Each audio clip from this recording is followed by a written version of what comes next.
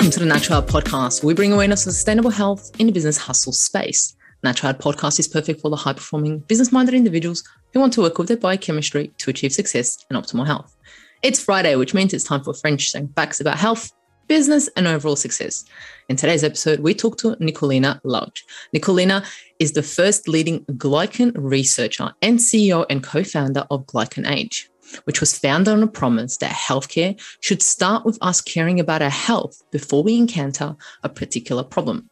Disease starts on a molecular level decades before we are currently addressing it.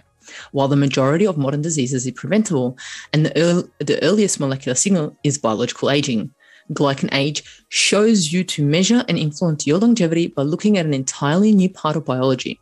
Glycan biomarkers uniquely and encapsulate genetic, epigenetic, and environmental factors driving longevity for every human. Nicolina is going to talk to us about all of these things today, but a little bit about her is she had lots of hobbies before the whole COVID, which included Thai boxing and aerial silks, and now she spends her time working and researching. Well, welcome to the Natural Health Podcast. Hey, Michaela, thank you for having me. You are most welcome. I have to correct you. So I'm not the global leading researcher in glycans. It's actually my father. So usually they confuse it by it. He's the researcher. I'm more the entrepreneurial commercial side, actually. I love it. I love it. That's absolutely amazing. So you would have been brought up with all of this research, brought up with an individual that was probably just teaching you all these things. And like, instead of reading books about ducks and things like that, it would have been like scientific papers. Well, actually, both of my parents are scientists. My dad's a glycobiologist. My mother is a neuroscientist. And I had all kinds of childhood traumas of opening up the fridge and opening up a paw and finding a dolphin brain in it while I was looking for food. So I didn't know what bucket you put that into, but yeah, I have lots of these fun memories from childhood. Oh, that is hilarious. It's like, oh, I'm just looking for some food. Next thing you know, there's a brain there. Yeah, I'm not opening any more pots in my mom's fridge. That's done. No. Definitely knocked some good food in there. That's absolutely amazing. So tell us a little bit about what you do. Like, what has got you to come where you are now? Saying, that your parents are these absolutely amazing researchers and scientists, and you're more entrepreneurial. So what have been the key turning points to get you where you are today, and what do you do? I don't think there was one turning point. It was more like a little sequence of events. And I think as a child, I wanted to be a zoologist or a veterinarian. So I had lots of little ventures. One was collecting tadpoles because they were in like a little puddle that was drying, so they would die, and then growing them into frogs and then selling that to kids in kindergarten. Selling it to kids, I love it. Yeah, and it was price of a Pokemon card. Wow. So I did some market pricing or whatever you call it. And then hamsters, and I had businesses since I was 16. So or even earlier, maybe about 14, 15, I started a dance school. And then my first official LTD company at 18. And I think I have about 7 or 8 behind me so far. And then all of them were in any type of biology or science space. They were more just commercial ventures, something that I could, that I had a hobby or was doing at the moment, and that turned into a venture. But then with the science side, I had a very good pitch from my father about 4 or 5 years ago. So I had another startup which was very financially successful, but I think I lost motivation at one point, or it didn't have more of a meaning apart from the commercial. And what he said, do you want to continue renting flats for the rest of your life? Because we were like a platform for private, more long-term private flat hire. And, or do you want to do something that nobody else in the world can be doing right now? So that was a pretty good pitch, and it took me a while. I don't think I ever thought that I would work with my parents or do what they did. Because I also went to art school and I'm highly dyslexic, but also I'm very curious, and I love biology, and I can communicate in a way that they struggle to, because they are very technical in their field, and I actually like to break it down and make it more simple, understandable for everybody, not just for their field. What a story. Absolutely amazing. From growing frogs and selling them to other business ventures. Yeah, and you're right. Science is its own language in itself. So when someone says, reading scientific papers, it literally can take you like 3-4 hours to read one of the papers. And then you have to read it again for it to make sense. And then you have to think about how you're going to interpret that for the average individual for it to make sense. So it can take you like maybe even a whole day to interpret a proper research paper. So it's not the English language, the normal language that you use. So it's an amazing how you found the gap of how you can translate these scientific language and make it make sense in a way to the average human. Yeah, and also scientists don't really have contact with their subjects in a way. It's just, dots on a graph. But actually, when you combine the two and you actually have this interaction with the end person who's receiving some information or telling you something that you wouldn't have usually in the data, you learn a lot of new things. So actually being commercial in the last 2 years, we found a new diagnostic and patented it from having contact with our customers. We never thought that this would be the case. We never actually saw it or understood it as what it was. So I think this connection with actually, and if physicians have it a lot more because they have the contact with the patients, but actually combining all of these, you get this feedback that you wouldn't actually see in the lab, no matter how hard you look. Yeah, and it's so important in business to actually find out, what do your customers want? Yeah. I love that. So look, here on Natural Podcast, I ask all my guests a question of success and optimal health. So for you, because you've started so many different businesses, and like you said, maybe the last one you weren't so motivated, what does success look like for you now? And in addition to that, optimal health, changing fields and so forth, what do the two mean to Nicolina now? Well, for me, I think the first one was freedom. That's one I worked hard from teams. I like this whole having my own resources, deciding what to do with them. It was just like the ultimate. And I had that very early on. And then there's a part where you don't need to think about money anymore. So you get to a point that money is actually not a factor. And that's nice, but it doesn't last a very long time. And then the one after that is, are you making an impact? Is your work important? Are you doing something you love? Does it excite you? Does it help people? And I think that's the one that I was missing in the last one. And I always had this motivation, and it changes as you're going through maybe ups and downs. If you're going for downs, and the only thing you want to do is survive. And if you're going for ups, then the only thing you want to do is make sure you're using your time the best you can.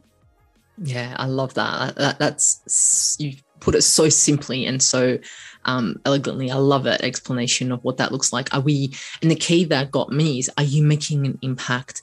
And that's what we're here for. We're here on this earth to help each other.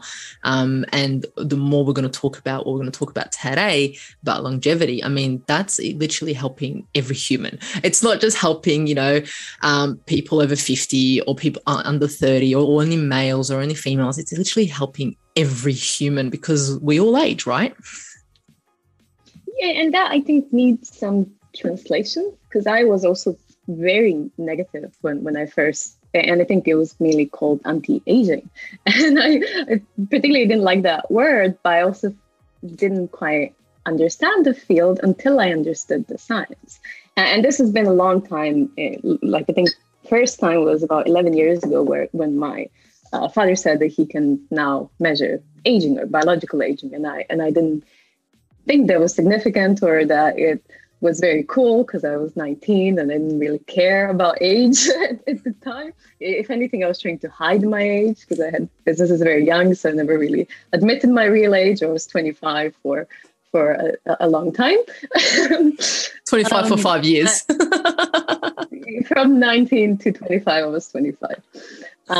So I think I understood later on when it was more from it was from the perspective of prevention. So if you are looking at aging as the cause of all the age-related disease or the health decline that happens later on, and you tackle that at the core, then you can prevent all of these age-related diseases that come later down the line. So instead of you focusing on a single disease, you're focusing on this cause or inflection point and tackling that, which is the ultimate form of prevention.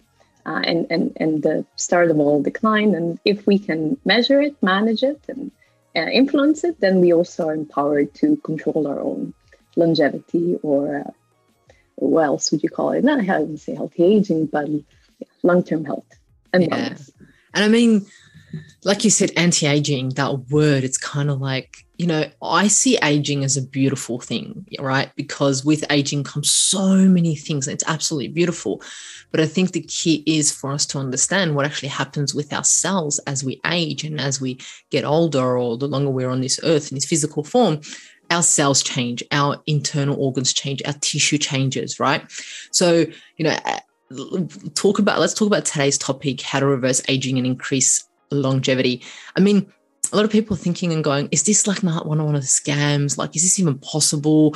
The average age in Australia, I think, is 83 for how long we live is 83. I think it's 81 for males and 83 for females, something along those lines last time I checked. So is it even possible to reverse aging or even increase our lifespan?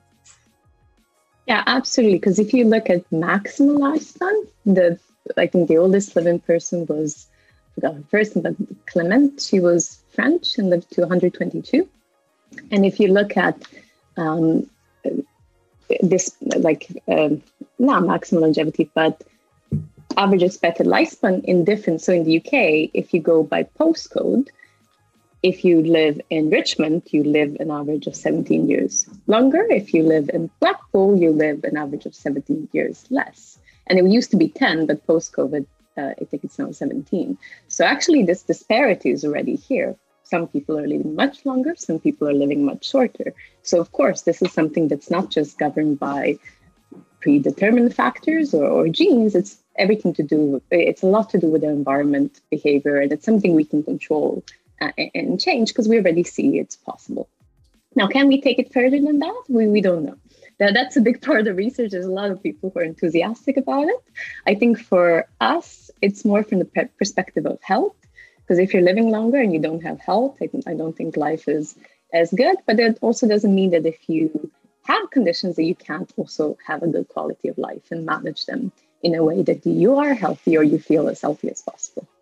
Yeah, I like how you compared postcodes. That's very interesting because we know postcodes have to do also with social, economical, and so many other factors. And usually, here in Australia, different races live in different postcodes together. So it's interesting to look at that data in regards to postcodes. And that, I think you said 13 years. That's huge difference. Like, that is massive.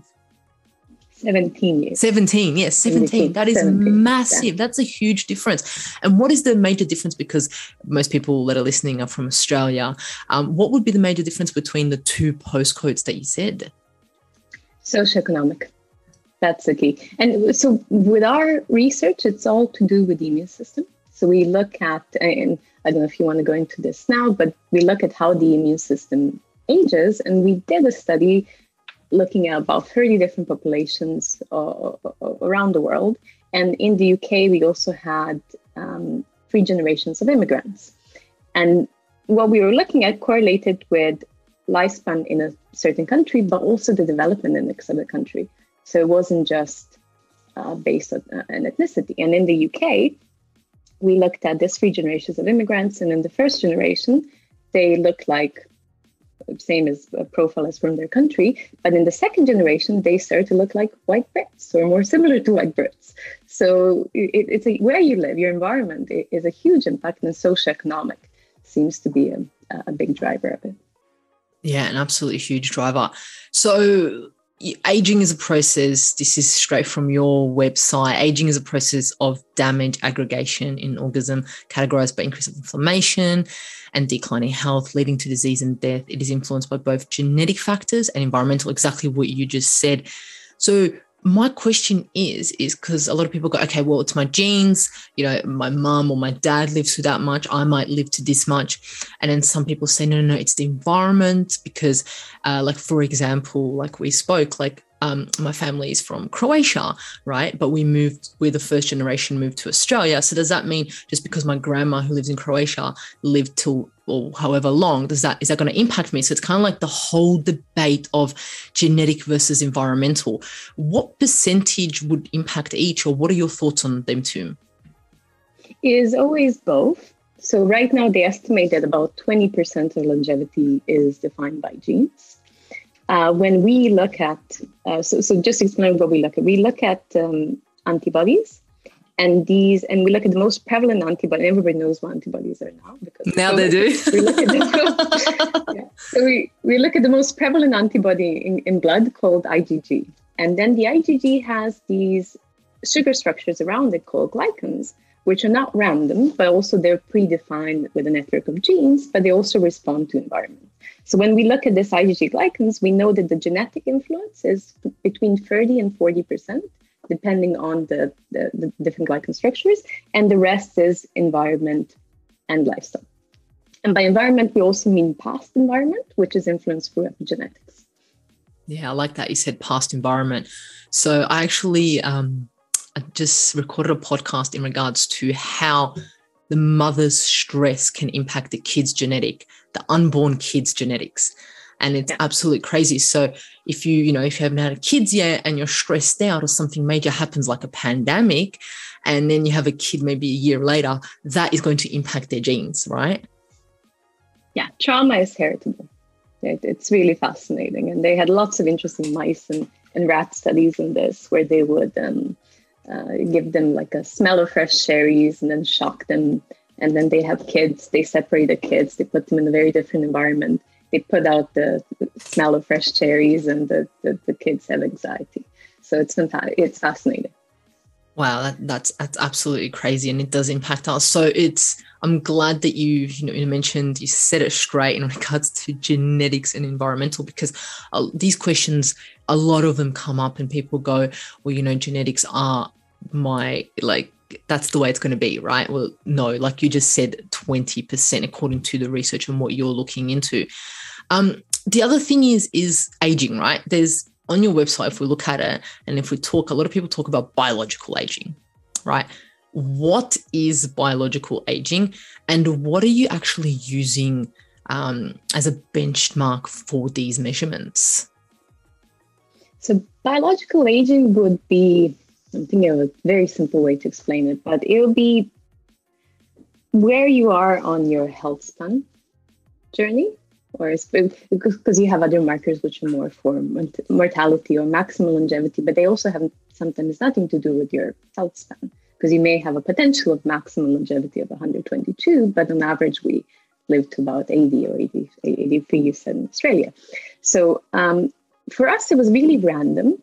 So actually in Croatia, you have this leading global lab for glycobiology, which is the biology of sugars. And when we say sugars, you have to forget everything you know about sugars, because although we have sugars in our food and they're very familiar to us, actually we have sugars in our biology, which are part of our cell biology. So they're a structural component, and they actually make us more complicated than genes. And when we say that, that really confuses people. But one way you're familiar with these glycans is that, for example, you have a blood group, an ABO blood group. And the blood group is defined by the glycans on blood cells. So they can define our blood group. And over 100 years ago, the first personalized medicine treatment, which was blood transfusions based on the right blood group, was based on glycans. So they're a really important factor in making us individually unique. And they encapsulate all these different influences. So for example, on the antibodies, we look at the genetic influence is 30 to 40%, but then also they can very quickly change with different therapies, lifestyle changes, and other factors where they define how long you're going to be healthy or live. And we found it really randomly, because when you look at glycans, if you look at any disease, and most research is focusing on diseases, you have to incorporate age to understand what's happening with the disease, because the age was the strongest factor. So if you're looking at diabetes, you have to know age of the patient. If you're looking at glycans, for it to make sense. So aging was the strongest factor in research when we looked at this big cohorts of people. And so far, we're at about 150,000 people, some from biobanks, which were followed over up to 3 decades. So you have this historical data as well. And this is the largest human glycan data in the world. And we see how this changes. And it basically, the immune system becomes dysregulated. So the antibodies don't really have much of a functionality or effector function without the sugars around them. And the sugars around them, they can activate and suppress inflammation. So it's not just creating inflammation, it's also anti-inflammatory. And then as we're aging, they get dysregulated in the way that you have more of the bad ones, which create inflammation and turns into this low-grade chronic systemic inflammation. And we have less of the good ones which suppress it. So there's a misconception that as you age, you have an underactive or a depressed immune system. Actually, you have an overactive immune system in a way that it creates too much inflammation, and an underactive and not active enough in terms of shutting down inflammation fast enough. So you don't really appropriately respond to any life challenge. And also the immune system goes across.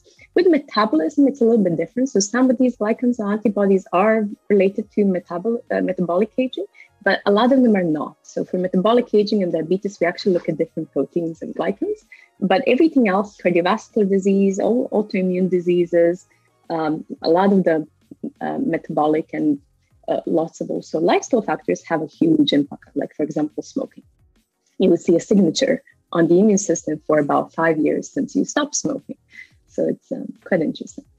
I'm so glad that you mentioned about the immune system, about as you age, individuals think that our immune system just stops working, or it actually has that low-grade inflammation, systemic inflammation throughout the whole body. That's just there the whole time, and that's actually causing most of the issues. So I'm so glad that you mentioned that, because a lot of individuals, they just go, oh, my immune system's just not working. I'm not getting sick. My immune system's not working. That's because it's fighting something else somewhere else. Yeah, I love that. So we spoke about that you test on the IgG on the test. So how long has this research been done, and what was the major reason that they chose to test the glycans? I know you touched on it a little bit more, but can you give us a little bit of a history of what your dad's done, or the whole process, and what did he try to achieve from it? So what I mean by that is, like, for example, was his whole achievement to make people live longer, healthier, or was it to prevention, or what was it? It was curiosity about glycans as a field that's being neglected. So if we are looking at complexity of an organism, if you just look at genes, you're not really going to understand. Because if you look at genes, for example, a yeast has 6,000 pieces of DNA. A human has 24. So we're 4 times more complex than yeast. A fly has 20,000 pieces of DNA. So if you're looking at complexity of an organism and you want to, when scientists was first looking at the human genome, they thought that humans will have 150,000 pieces of DNA. That wasn't true. We're just a little bit more complicated than a fly.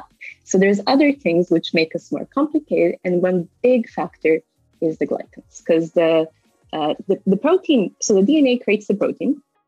The protein is the workhorse of the cell, or it does most of it. But the sugars around the protein change and regulate its functionality.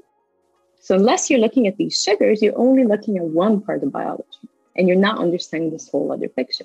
So that was his number one curiosity. And it still is quite a neglected field. So everybody's still looking at, because we have the tools. So we have really good tools to look at DNA, and we don't have such good tools to look at glycans. So he pioneered this field of high throughput glycan analysis, where you can look at a lot of different samples in a short period of time. So we can finally, and we are probably where the genetic field was about 10 years ago, and we're catching up pace as fast as possible.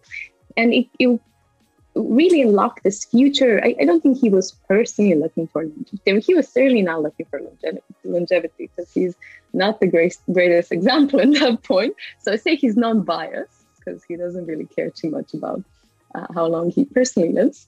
So he's non-biased as a scientist. But what's fascinating about the glycans is they're also very early warning. So any single disease you look at, they change sometimes up to a decade before you actually manifest it or you're diagnosed. And this was known for a long time. So with rheumatoid arthritis, over 30 years ago, they saw that the glycan changed a decade before you develop it. For hypertension, we replicated this a bunch of times, but there was another study last year that was published in hypertension where we see the glycan change 7 years before you're pre-hypertensive. Same as for diabetes. You have a very long time. And right now, how things are diagnosed, you're doing the traditional blood markers, which will show you when you have a problem, when they can identify the organ that's not working properly. So you're not really diagnosing a disease early, you're diagnosing it at the end point of disease. Well, if we can catch them early on the molecular level by looking at glycans, for example, we have a very long time frame to respond. But then you also have the problem that not all of the intervention is drug related, or you sometimes don't have any drug that can apply. It's more nutrition and lifestyle and things that people control themselves. So even if your doctor gave you the perfect recipe of what you should be doing to prevent that disease, you have to implement it yourself. He can't just give you a pill for it. So that's the other point of prevention, where you come back to personal responsibility. It's really you that can transform this process or work on it and delay this for yourself before the doctor can actually do anything for you. Yeah, that's a perfect model for prevention, because 5, 7, 10 years prior to a disease, that is a long time. And a lot of individuals that come and see me or ask me that are around, they always say, oh, I got diabetes. I'm like, well, what, you got diabetes when you got that blood test? So you just got it overnight? Because it never happens overnight. Like you said, it takes years. Our body always gives us clues. Our body always gives us some nudges and some warning signals. And on a molecular level, that's one of the things that you guys are testing there, that you can kind of see what is happening. So are you able to tell us maybe some success stories or some stories before we go into a little bit more about a little bit more of the sciencey stuff? Can you tell us a little bit about maybe someone, like when you did it, did you ever do your test and find out what your age was, or someone that you know? Can you tell? I'm so interested. I know I'm skipping a few questions, but I just got interested in that. I was like, I want to know. Individual examples or research examples? What would you? Whatever you wish to share. Okay. So my story is very boring because my result is very good. I think it's now 9 years less, or even down 30, so it's 10 years less. Wow. I first measured it about 7 years ago, so when it was really actually complicated. You have to now it's a very simple test you do at home with a few drops of blood. It used to be you have a nurse take blood and then you separate plasma, and then that can be analyzed. And at first, it did follow my age. So when I started measuring it, it would age a year per year. So it was going up, although I was still a couple of years younger. And then I was quite unhealthy. I think my gut health was horrible. I was super stressed and had anxiety all the time, and that had a little bit. And then it stopped at one point. And I think that was meditation. Personally, I don't think I would actually still be an entrepreneur without starting to meditate or have fixed that stress management, anxiety management issue. I think I would have, my health would have interfered at some point. So that it really did work magic for me. But then also we have this thing that men and women age differently. And we see that for some women, and I may be one of them, they're really resilient up until menopause. So they would actually be 10, 20 years younger for a very long period of time. And then a couple of years before menopause, they would have this rapid, accelerated biological or immune aging. We also call it infla-aging. So this accumulation of low-grade chronic inflammation that you don't necessarily feel, it's just in the background there, would change about an average of 9 years. But for some women, it would change 50% as they transition into menopause, which can be 20, 30 years. So that was also interesting to me when I saw the first graphs. I was like, oh, men and women are so different. And it makes sense because our life expectancies are very different. But also our health expectancies are like, we have menopause quite early. And then post-menopause, we're more prone to chronic conditions, and we have more of them by the time we die. So it is quite interesting that in a way, we have a better functioning immune system while we're in reproductive age. And I think this is one more reason you have the man flu, which is actually real. It is a problem. It's a very different type of disease because they have a different immune system. And then we kind of catches up with us as that happens, but also it's manageable. So one thing we are doing a lot of work in, we're developing a new diagnostic to detect menopause early. And that's what we discovered with contact with our clients. We had no idea that perimenopause existed, or your hormones can be declining for years before your periods finally stop, which is how you diagnose menopause now, which is crazy. You wait for 12 months plus 1 day, that woman hasn't had a cycle, and then you say, okay, she is in menopause. Doesn't matter the last 10 years that her hormones were declining and she had all these symptoms. If anybody told you, you have diabetes, but I can't diagnose you for, until it's finally happened, and a year after it's finally happened, then finally I would be able to do something for you. So it's actually insane. So we're doing a lot of work on that, and there is interventions that help and manage it. They work for the majority of people, which is hormone replacement, which is it can be very natural these days, or the drugs are synthesized from wild yams. So there's a lot of misconception also thinking about the old form of drugs where you had some trials, which were also, the data was also exaggerated or publicly manipulated in the way how magazines wrote about it, because it wasn't a significant increased risk. But now they're very different, and they do actually have, like, our biggest success stories are these women who have had all these symptoms, gone through menopause, and then they have a very rapid improvement with the right type of therapy. Not just that, all of these different other conditions they were diagnosed with, the depression, fibromyalgia, everything else goes away with menopause therapy. So they had a list of 5 conditions that their doctor gave them before. And then as they finally as they get the right type of therapy and support, all of their symptoms improve and all of their conditions go away. So it's also the same point as aging. We look at menopause as a natural event. So we think it must happen. It happens to everybody. So it's not a disease. So we don't treat it or weight it as heavily as a disease. And then we get all of these side effects of menopause, which are connected, and also lots of chronic conditions for women start at that point, from insulin resistance to hypertension, dementia potentially. Lots of them are connected to actually our declining hormones. So that's one. Others are a lot more no drug interventions. We had a lot of clients who are pill avoiders, and they will avoid them for as long as possible, and even if they have an early condition. But there's lots of ways you can manage it, and this is specific because it really happens to every woman, and we don't have a way to manage it, and that organ has stopped working. So we don't have a way to bring that organ back to life. So unless you're lucky, we should be looked at as a hormone deficiency. Unless you're addressing it, then yes, you will post-menopause or even years prior be in a hormone deficiency for life. So I think that's unique. But with a lot of the other conditions, they are fully preventable. It never needs to happen. You never need to develop hypertension. You never need to get diabetes or an autoimmune disease. All of these things are very manageable. So for that, a lot of it goes back to our lifestyle.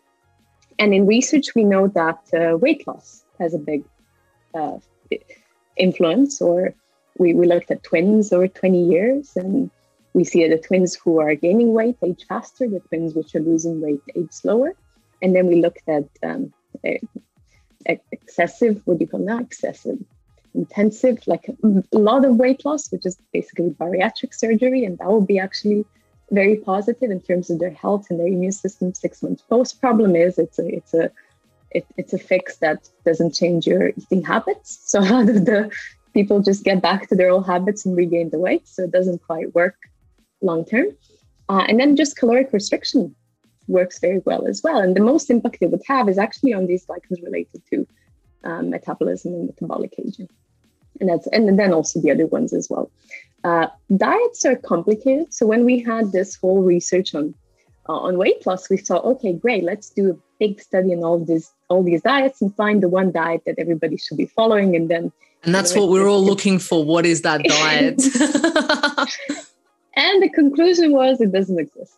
So we looked at 1,000 different people in a very well-controlled European study, and that's actually just being drafted at the moment. And they had packed, so everything, like they didn't have to make their own food.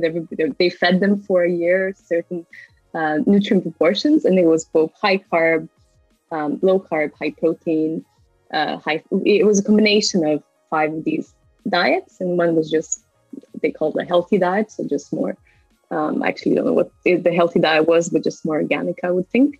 And in each of those cohorts, even in this healthy diet, you had 50% people benefit, 50% people get worse. So we're actually very individual in how we metabolize food.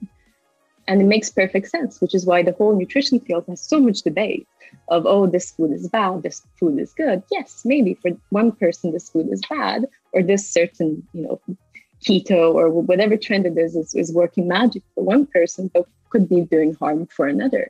So it's all about this. I think the future will be this personalized medicine where we understand our biology and how we respond to food, and then customize our diet based on that. And we can't, so with the biological age, you can also test it, but we still can't tell you in advance what diet will work for you. So you would run an experiment, and a lot of the clients do fasting, or they would do keto and all of these. And then some would have a good, some would have a bad response. And actually, I remember a nutritionist who was one of the very early people to try it, and he had a bad score. He was 8 years older, and he was certified nutritionist, so he was giving out nutritional advice. He wouldn't want to share that information. No. Well, actually, he did, and I love the fact that he did, and he even explained what it was. And it was really, well, the keto didn't work for him because he had a high biological age, but also he had oxidized lipids. So although it was a very healthy keto, the keto just didn't do good for him. And then another thing is, I think when a lot of the early nutritional training was very focused, or I think it's changing now, was focused on elimination diets. On elimination diets without putting new things in. So this was actually the microbiome industry, and this was 5 years ago. And he told me about a conference of nutritionists he had with the top 20 UK nutritionists. And then you had this company that was analyzing your microbiome, and they tested the top 20 UK nutritionists, and then they tested 20 guys in the lab. And then when they got the results, the 20 guys in the lab who ate everything and anything had better results than the top UK nutritionists. And they realized the reason why is diversity of food. For your microbiome to be healthy, you need diversity of food. And a lot of times we are taking out of our diet, and supermarkets are so limited, so you don't have this diversity because there's only 5 foods you can buy or something like that. So that was a big misconception in the nutritional space. And then also with the elimination diet, it also didn't make full sense with the microbiome. So if you're taking out a food, so let's say you take out eggs for 3 months, and then the fear was you take out this food, you don't have it for 3 months, then you introduce it back in, you'll have, if you have a response, that means you had an intolerance to that food. Actually, what the microbiome industry shows is that you took out this food and you had bacteria, because you ate this food, you had bacteria that used to digest it for you. Now you didn't feed this bacteria for 3 months, it died off. And when you eat the food again, you have an intolerance response because you don't have this bacteria anymore, not because you've always been intolerant to it. So it's quite interesting when you put biology in and you see that some of these conceptions about health that we had were actually not so correct or needed some correcting. And I really always admire particularly specialists and him to be able to be open to that and to learn something new and to change your practice or your way of how, or your theories you had before. So, and also we do know if you fix your microbiome, so you fix the immune system in your gut, it actually fixes the immune system in your blood and your biological age goes down. Wow, this is all so absolutely interesting. And even you said in one of the past researches that they were fed for a whole year these foods. And it's interesting when we go, let's go back. So we are supposed to eat differently according to the seasons. We're never supposed to have the same breakfast. We're never supposed to have the same dinners, but it's become a convenience. It's become an ease. You're supposed to eat differently in winter compared to summer. There's different vegetables available. Like there's so many things that maybe you're supposed to do keto every 3 months for a whole year, but not for the whole year. Maybe you're supposed to be vegan for 2 months every year. Maybe you're supposed to be a carnivore for 1 month every year. It's like you said, it's all about a variety and changing and adapting. Like the seasons change and adapt. So does our microbiome. And it's got a huge effect on our immune system. And like you said, on our longevity, on how we age. Like who would have thought? That's absolutely amazing. Yeah. So we're looking now for more practical tips on what you can do, because we can't. So the fear with the diets is that we respond differently to different nutrient proportions.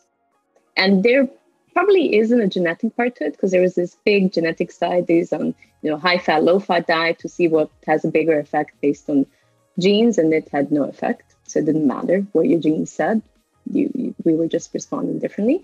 So I think that there will be other things in between. It could be microbiome, it could be interaction between microbiome, epigenome, glycome, and all of these things together could define what food you'll respond to in a positive or negative way.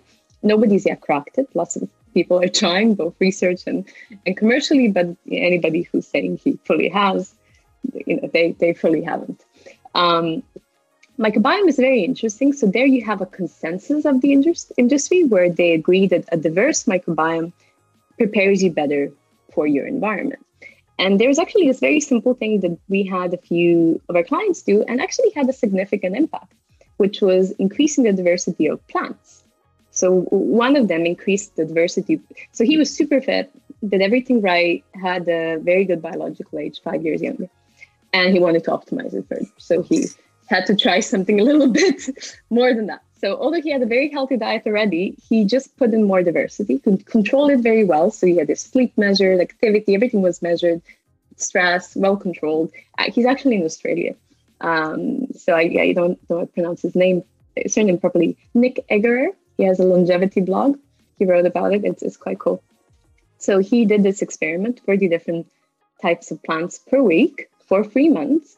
And he reversed his biological age by 6 years, which is significant. So we want to do this as a proper study, trial control, to see if we can have the same output with everybody. But it's basically what our grandmothers told us forever, which is eat your vegetables. And this is eat more diversity of them. And it makes sense also if you understand it, because I never like when somebody says you have to do something because it's good, but you don't understand why. And it's because if you're informing so you're eating local vegetables, as you said, you're eating seasonal. So eating local vegetables and or plants, it can be fruit, it can be nuts, and you're informing your immune system about your environment.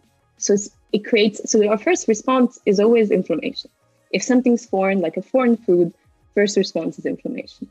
But if your body is familiar to it, you familiarize, or your immune system is familiar, you don't create as much of that inflammation. So if you have an informed immune system, so you're feeding it all of the plants in your local environment, it's more informed, it creates less inflammation, which makes perfect sense, which is why the whole crazy global food industry of, shipping food, to different continents just doesn't really make sense for us in terms of it makes us old.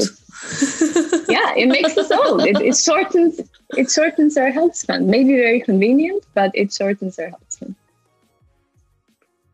That's absolutely amazing. And making the link of all that. There's one thing that I wanted to talk about before we go into a few more things that people can do is 2 things, actually, sleep and exercise. How do they impact aging? Are there benefits? Are there downsides? I know it's such a broad question, so we can literally talk an hour probably on each one, but just like a little bit, if you can give us a bit of detail on sleep and exercise and aging. Sleep, we don't have enough of our own research. And there is actually a study we're trying, but it's connected to menopause. So that then we'll also have, because you have a lot of sleep disturbances as hormones go down, and then if you manage it, sleep improves. We know sleep apnea has a negative effect, but it's also very small sample size. And it's basically because if we don't fix ourselves overnight, we end up in this kind of chronic stress And chronic stress, if we're running from a lion, we don't need the immune system, we don't need the digestive system, we don't need the reproductive system. So all of these different systems suffer. So I would say that's probably one reason it has an impact, but we haven't properly studied it. So we don't know how big it is compared to weight loss or exercise. We know a lot. So exercise is a very interesting one. And I think back in 2016, we did the years before then, we know, okay, we have this marker for biological age based on inflammation. It can be causal to a number of conditions, and it changes years before it happens. So, but can you change it? Can you actually reverse it? And we didn't know. So we did this small nursery home study where they put them on an exercise program and improved their diet, and they had a small reversal. So exercise and diet you can reverse it. It's something that's movable. Then we looked at a big study that was still not published. I think we're still struggling to get it published because the funders of the study didn't like the outcome of the study. But we did 1,000 people going to the gym for the first time. They were 40s to 60s, and they had a sedentary lifestyle beforehand. So it was a very intense exercise program for them, very intense diet. And we followed them for a year, and all of them kept getting older. So for us, it'd be ideal, if you reduce your biological age in the gym, then that's a massive industry. Yeah, we should. But actually, it did the reverse. And we didn't first understand why. And we followed them for a while, and they kept getting older. And we were so confused because this was what everybody does for health. How can it not be the case? And then we looked at smaller sports groups. So we had smaller cohorts of people, which were very well controlled. We had lots of other data to understand what's going on. And when we did the study on sprint training with a group of young men, so they were in a sports group, they didn't exercise for a period before, but they were athletic in a way, and they did interval sprints without any diet intervention for 3 months. They all got younger. So, okay, exercise is good. It's not bad, or is the extent of it bad? And then we did bodybuilding, women's bodybuilding, so bikini fitness study where we had all other data. So both genetic, all kinds of other immune system, and lots of other data tracked on them. And we had one cohort which was just exercising and preparing to compete. And then there was another cohort which was on intense caloric restriction and then competing. And intense caloric restriction and competing, both cohorts got older. So as both of them competed, they got older from 5 to even 10 years in a 3-4 month period, which was quite significant. But the cohort which was just exercising, then followed 3 months later, they recovered. So they would do damage as they compete, and then they would recover. The cohort which was on caloric restriction and exercise at the same time didn't recover in the period we followed them. And what we saw that if you're doing exercise, you need to be doing smart exercise. So it should, and the idea of calories in, calories out, so caloric restriction plus intensive exercise just didn't work for our biology or the whole immune system, everything from genes to all the other immune systems to the glycans, everything changed in a pro-inflammatory way and stayed as well for probably a long period of time. And then we're still trying to decode what's going on fully, but basically if you are intensely exercising, that you're causing stress and inflammation, if you recover enough, you can reverse that. But if you are also limiting your calories, so your energy deficiency, that could be rest or calories, then actually you're just accumulating this inflammation. And one reason is because when we're not machines, so when you stress us, you sometimes we activate our natural system to fix ourselves. And lots of, like the skin industry knows this really well. They do this microneedle, puncture your skin, and that makes it younger because they're stressing it. And then this activates this natural system to fix our skin. But that happens internally as well. If you stress the system positively, so acutely you stress it, it activates this internal system to repair ourselves. But if you do more stress, then you're in chronic stress. You do more damage than you can actually repair, then you're just accumulating damage. And this in sports probably happens with muscle. So you're doing tissue damage, you're building new muscle.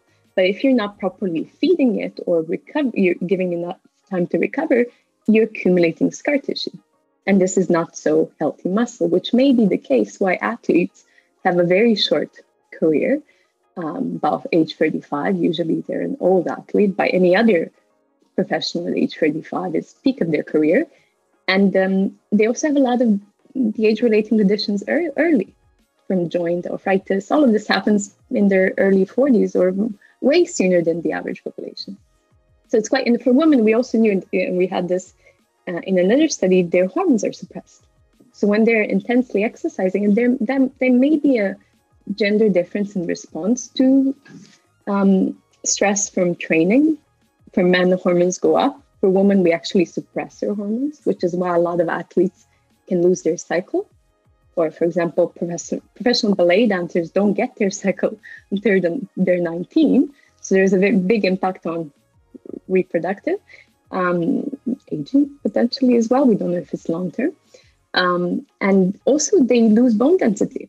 So if you're looking at aging and you're looking at a fit woman who's, may have the perfect body, she actually could have a hormone imbalance and osteopenia or loss of bone mass. So it's actually, looking at it from the inside out, it's not so healthy. So I think this is also a little bit of a change in sports and more of awareness of how there may be a gender difference in response, and maybe women should be better fueling themselves or having more recovery, or should be training in a different way to men. Maybe fasted training is not so good for women and maybe better for men.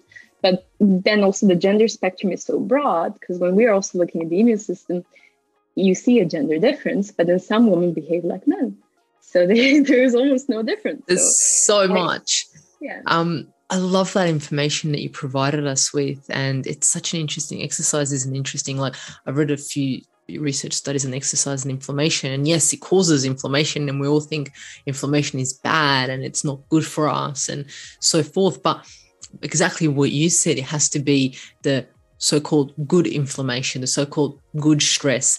And like you said, the things like meditation. So it's kind of like you need to stress yourself out, and then you need to calm yourself, and then stress and then calm. You need to have those ups and downs. It can't just be plateaued. I love that information. And I know we're coming to the end of the podcast, but you mentioned for practical tips for the audience to incorporate to reduce their biological age, right? So you did mention a few things just before, not being obese probably is one of those things. The other one was that you mentioned was calories, how much they eat, and so forth. Would there be anything else that we could put in there, some practical tips to anyone? I mean, one of the first things is measure your age first. And I guess they can do that by going on your website. Is that correct?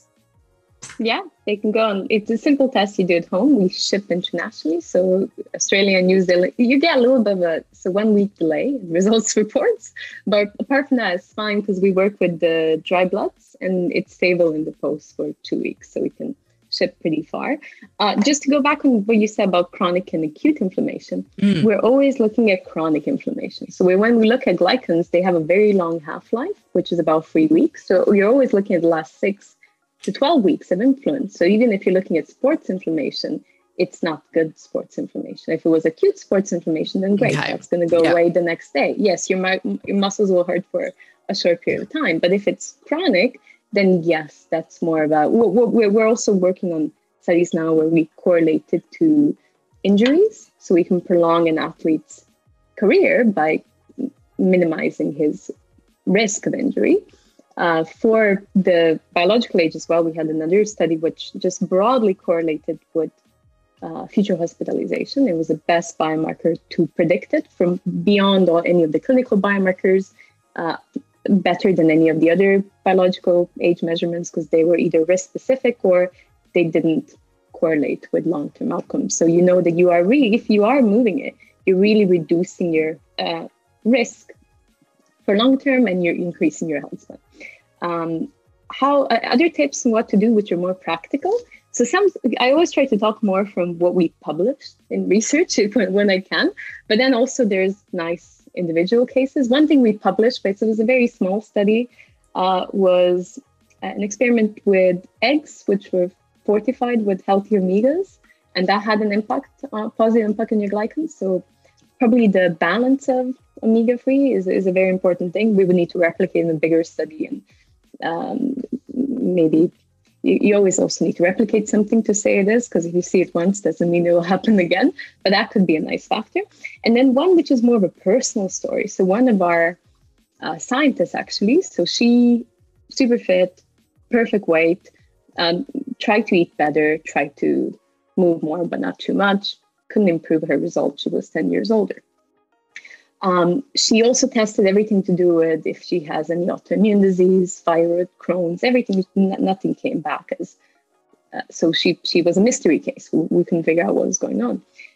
And then she tested a protein in the gut called zonulin, which influences the distance of your cells. So it can cause leaky gut when you have a lot of it. And she had a huge amount of zonulin. And we had a lot of this other research with different colon cancers and other conditions where zonulin was very, very high. And it's actually influenced by gluten. And I was the first one who would say, because of the microbiome stuff, oh, this is, there's no reason not to eat gluten, because, you should inform yourself about. But actually, it does influence levels of zonulin, even if you don't have Crohn's disease. So gluten can cause harm for factors which are beyond what we think in medicine now, which is you having celiac.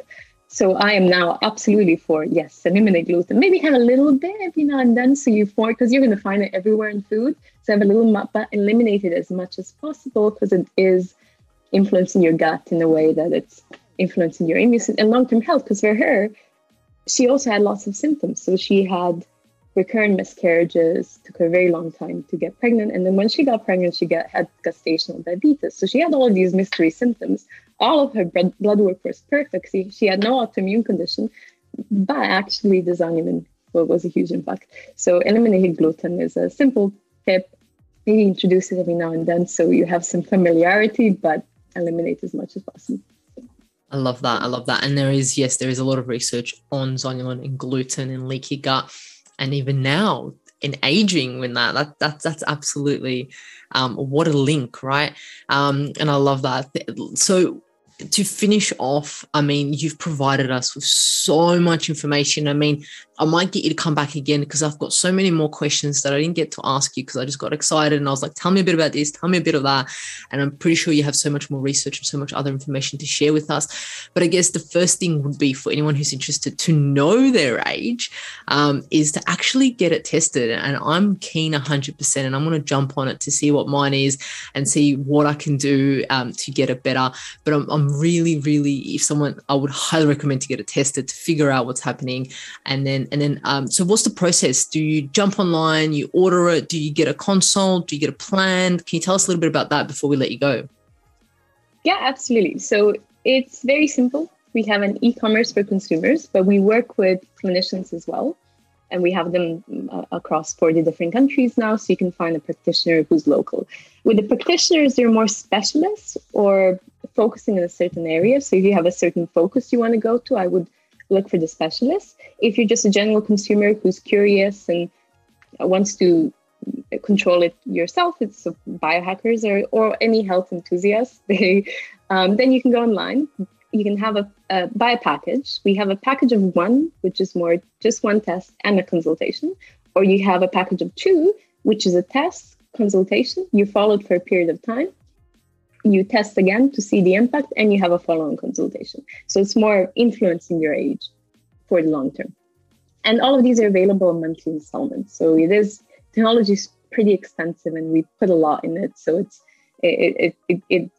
we try to make it as affordable as possible by also offering this delay of installments for payment.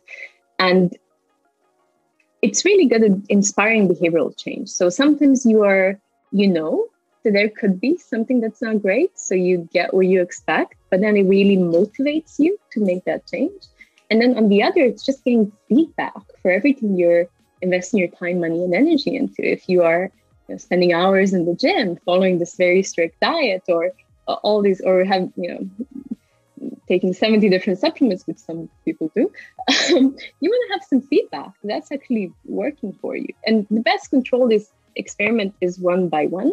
But then also, if you're not obsessive bowel control experience, you can just do a general change and then have feedback on if that's going in a good direction or a wrong direction. And the specialists are our consultation system is really to also, glycans are very new, so we try to explain as best as possible, as simple as possible in the reports. But because they're so new, it's nice to talk to somebody who understands them well. So it's always better for you to follow if you have it, because they're all actually doctors in their team with additional nutritional training or sports science. So they go a bit beyond your average GP. So it can give you more of a specialist. And they go from menopause to mental health to diet to exercise.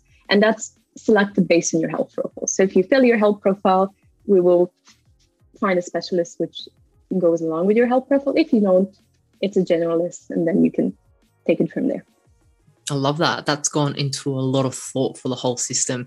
And I mean, I guess some people can't come back and their age comes back maybe 10 years older and it's like, wow. But I see that as a good thing, because then it's like, wow, there's so much you can work on. There's so many things you can work on. So I guess the people where the age is worse, it's actually better for them because they did it. It's kind of like they should be happy about it because they've been more proactive, and they've got so many things that they can do to hopefully change that and not hit those age-related diseases.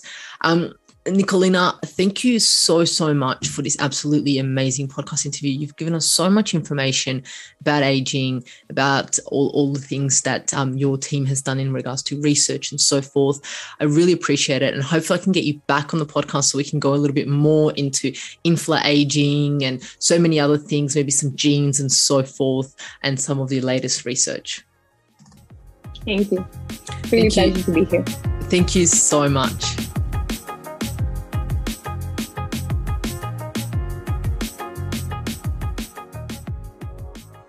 Content and information provided here is opinion of Mihaela Raguz and is for information purposes only and does not constitute medical advice.